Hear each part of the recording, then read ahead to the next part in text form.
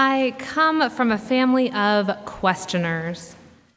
And I have to say, this trend has only been accelerated by the number of devices in my life, the smartphone and the laptop and the iPhone and all of these devices that can actually answer many of my questions. And my husband's family is even worse. A walk in the woods with his mother, Polly, is sure to bring up a host of questions about naming and knowing the world. What is the name of this wildflower? Where should we stand to see the rainbow? How much ice cream can I eat after this hike to replace the calories I've burned? And do I mean calories or kilocalories? And Polly is, of course, a scientist. She's an epidemiologist, and she's done research in pain management and emergency room medicine and a lot of data and statistics work. And then in the other part of her life, she's a yoga teacher, a spiritual seeker, and a questioner. And it's a very impressive combination. She brings this real yearning to know into so many aspects of her life and so many aspects of my husband's life.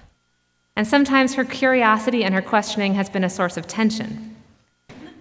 In fact, my husband is famous or infamous in his family for having instructed his younger brothers to tell his parents just enough to keep them happy and no more. And this has perhaps only increased his mother's desire to know. And she's made it for years now on the crumbs of her son's experiences, because just enough to keep her happy is not enough. So she moves through the world with endless curiosity, and she sometimes has called an open laptop computer the answer machine. She is an expert web comber, and she teases out the detailed information about everything with a few clicks. The name of the wildflower, the location of the rainbow, and the digestion of cream and fat, it's all there. Or is it? I wanted to speak with you this morning about the great answer machines of two very human disciplines, theology and science. Both offer us ways of approaching fundamental human questions about life and the universe and everything. Both offer ways to feed that hunger, that deeply human hunger to know. That hunger that Brother Guy called as deep and important as our hunger for food. Because if we don't feed that hunger, we are being starved of curiosity, of wonder, of something very important to our humanity. And there is great history in this contrast. In some ways, it's kind of a setup, right, to put science and spirituality on trial together, but to do so in a church. Someone in a robe talking about it. We're going to be a little biased here, right? But most of all, in this setup, I think there's a lot of complexity. And to me, complexity means conversation, not necessarily conversion, but conversation. And one conversation that was really helpful for me was when I listened in on with Brother Guy and Father George Coignet, who were interviewed, as I said earlier, by Krista Tippett on the Speaking of Faith radio program. And I hope many of you are familiar with this. It's also available as a podcast for your devices. And so I shared a story from this interview that stayed with me about Brother Guy's experience showing slides of Saturn in upcountry Kenya on a slide projector powered by car batteries. Brother Guy is the curator of meteorites at the Vatican Observatory, and Father George is the president of the Vatican Observatory Foundation, and both are Jesuits, part of a Catholic monastic order founded by St. Ignatius in the 1500s. And St. Ignatius founded the Jesuit order to be monks without cells, monks out doing their business in the world, and their vocation and their calling is to find God in all things. In the interview, once Brother Guy and Father George have kind of established their credentials as scientists, they speak about their faith. And they don't set up science and spirituality in conflict. And this is, I think, what you have to expect from Vatican-employed astronomers. But they speak with great love of the interrelatedness of their theology and their science, about the way that they have thought about the universe and learned about life in their quest to find God in all things. And I knew these were my kind of monks when first I found out that Brother Guy has appeared on the Stephen Colbert Report. That's a great sign. I think that's a really good sign. And then instead of quoting obscure Catholic theologians or Christian scripture, Brother Guy interrupted Krista at one point to quote Anne Lamott, that wise and cranky essayist and novelist. And so he quoted Anne Lamott, who once wrote, "The opposite of faith is not doubt. The opposite of faith is certainty." And then Brother Guy says, right after he says that, he says, "If you have certainty, well then, you don't really need faith, do you?" Oh, I wonder about this, my spiritual friends. I wonder about the clouds of doubt and the rock of certainty and where I can place them on the map of my faith. I know I came to church looking for a rock upon which to build a meaningful life. I was hungry. I was starved for knowledge, for self-knowledge, for a deeper sense of purpose, for wise companions with which to share this journey of life, this journey of the Spirit. But more than that, it was a time of real questioning in my life, and I wanted to use the church as the ultimate answer machine. I wanted to be with the answer people. And perhaps you are starting to laugh now, or at least smile, because of course I walked into a Unitarian Universalist church, and we are many, many things to many people, but we are not answer people.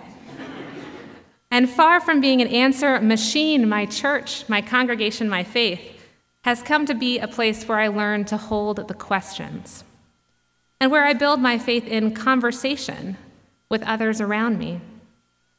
As Anne Lamott said, the opposite of faith is not doubt. My doubts are welcome in this spacious, old, sacred congregation.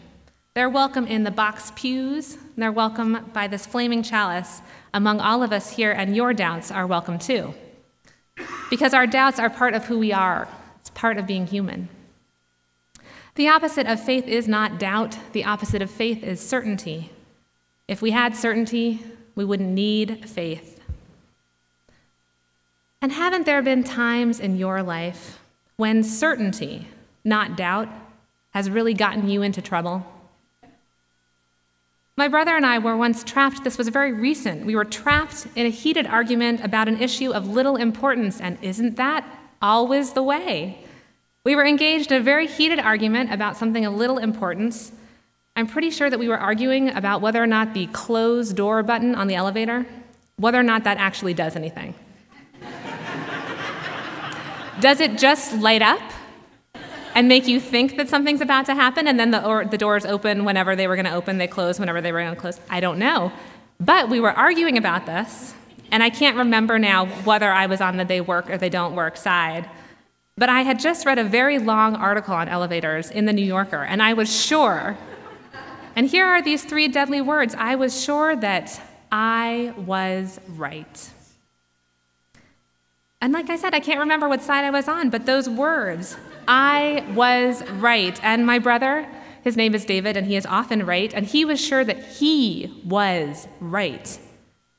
And within a second, we went from friendly conversation to the brink of shouting, and it happened just like that. And I guess that's one of the dangers of coming from a questioning and curious family, that we got really invested after the questions in coming up with all of the right answers to those questions. We got very invested in sharing them in the right way, and in any case, being right. And this is still very important to me, and I wish it weren't as important to me, but it is. And so I'm arguing with my brother about elevators, and there's suddenly no space in our conversation for doubt.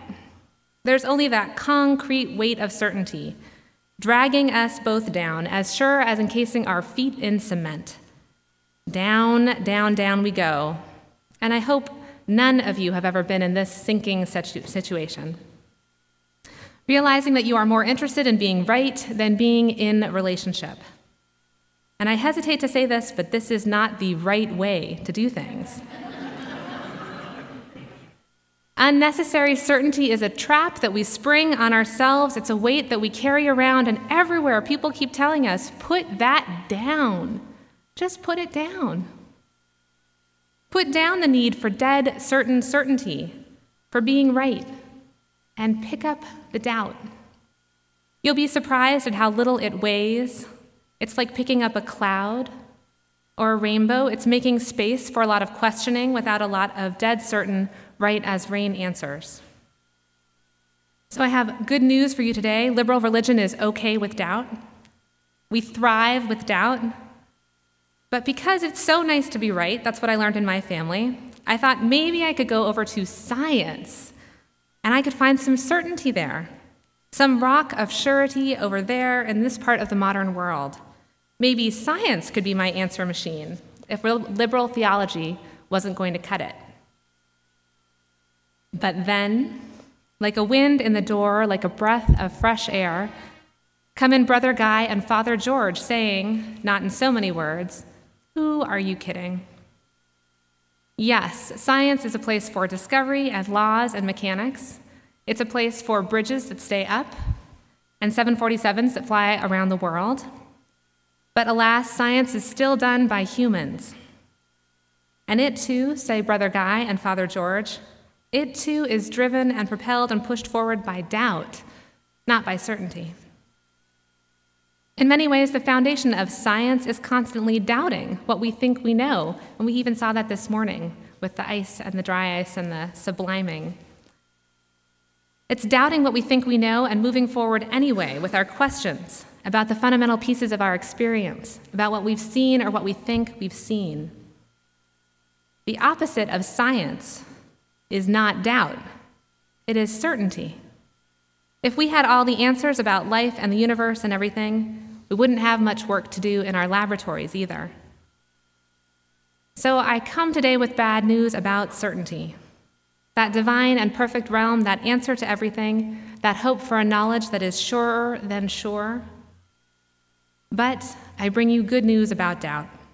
That human and imperfect world, show me your faith, show me your science, your theology, your astronomy, your slides of Saturn off of a car battery in Kenya, and I will show you your doubts, and our shared humanity, our all too human condition of humility and wonder and experimentation and mistakes and trying again, because there is no answer machine.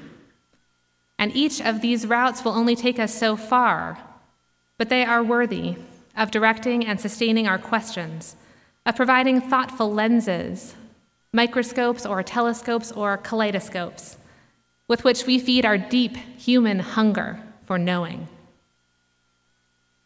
To the natural philosopher, wrote the 18th century British astronomer William Herschel, to the natural philosopher, there is no natural object unimportant or trifling.